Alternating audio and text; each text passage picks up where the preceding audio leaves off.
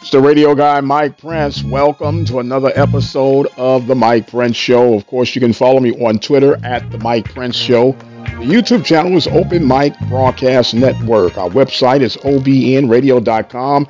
And the 24-hour dial-in message line, 713-570-6736. And without any further delay, we'll jump right into today's episode. Well, in case you had not heard, it's election day. It's time for you to get out there and cast your vote, regardless of who you're voting for, why you're voting for the person that you choose. Get out there and make sure your voice is heard by way of the ballot box. Now till 7 p.m. to cast your vote, and may the best man win. With that being said, we took a poll on yesterday asking, should the Southwestern Athletic Conference consider expansion by way of non-HBCU institutions? And your voices were heard loud and clear. 76% of you said absolutely not. Not to say that it won't happen, but we know how you feel if it were to happen. And when I asked that question, I was thinking more or less on the business side of things, because we know it's about the mean green. But many of you are saying 12 teams are enough. Absolutely no way. Some were even asking, what sports would you consider bringing over? And I was considering all of them naturally.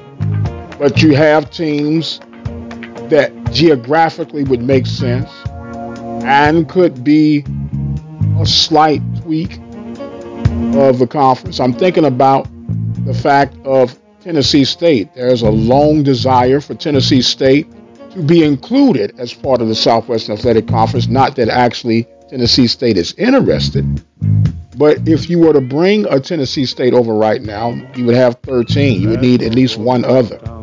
And just naturally gravitating toward a regionally close conference, such as the Southland Conference, that are being under siege right now by the Western Athletic Conference, it appears. And you would have 14 teams, no more than 16. But right now you guys are saying 12 teams are enough. So with that being said, we'll turn the page and move on. And speaking of turning the page, get a load of this right now. ESPN is crying foul against NBC due to the fact that ESPN is saying that NBC has more flexibility, more intriguing games, and ESPN is stuck with a non-attractive Monday night football schedule.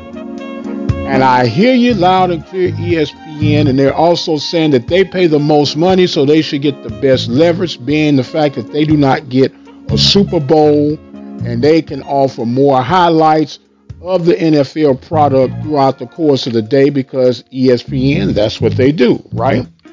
Well, I got a memo for you, ESPN. You're crying about something when you're in a pretty good situation, but because of your own greed, you can't see that you've created your own problem. You have taken Monday Night Football, which was on a free channel, ABC, which you have the ownership and the rights to, and you force people over to listen and watch the broadcast on ESPN, which, by the way, is not the greatest production for an NFL broadcast. I'm sorry. But I personally would rather listen to the radio broadcast on Monday Night Football than to suffer through an ESPN television broadcast. You have your footprint all over college football. Now you're trying to look over the fence and say the reason that your TV ratings are down because of a lackluster NFL Monday night schedule. Look in the mirror, ESPN. Your broadcast production sucks.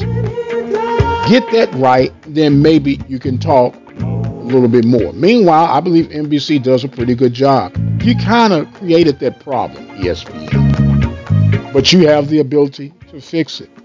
We'll see what happens. I'm going to exit stage left on that note. That really has me shaking my head. I truly cannot believe that one, but it is what it is. It's 2020, right? Anything goes.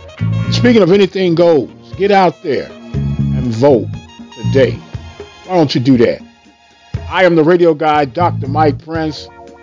As always, we appreciate you guys so much. Don't forget to support those who support us. Brazos Valley Schools Credit Union, Temple of Refuge Ministry, Attorney Lee Van Richardson, Helping Hand Lawn Service, Prairie View Athletic Club, and Diva Skin Conditioner. I've got to go. My time is far spent. You guys be blessed. We'll see you on the other side.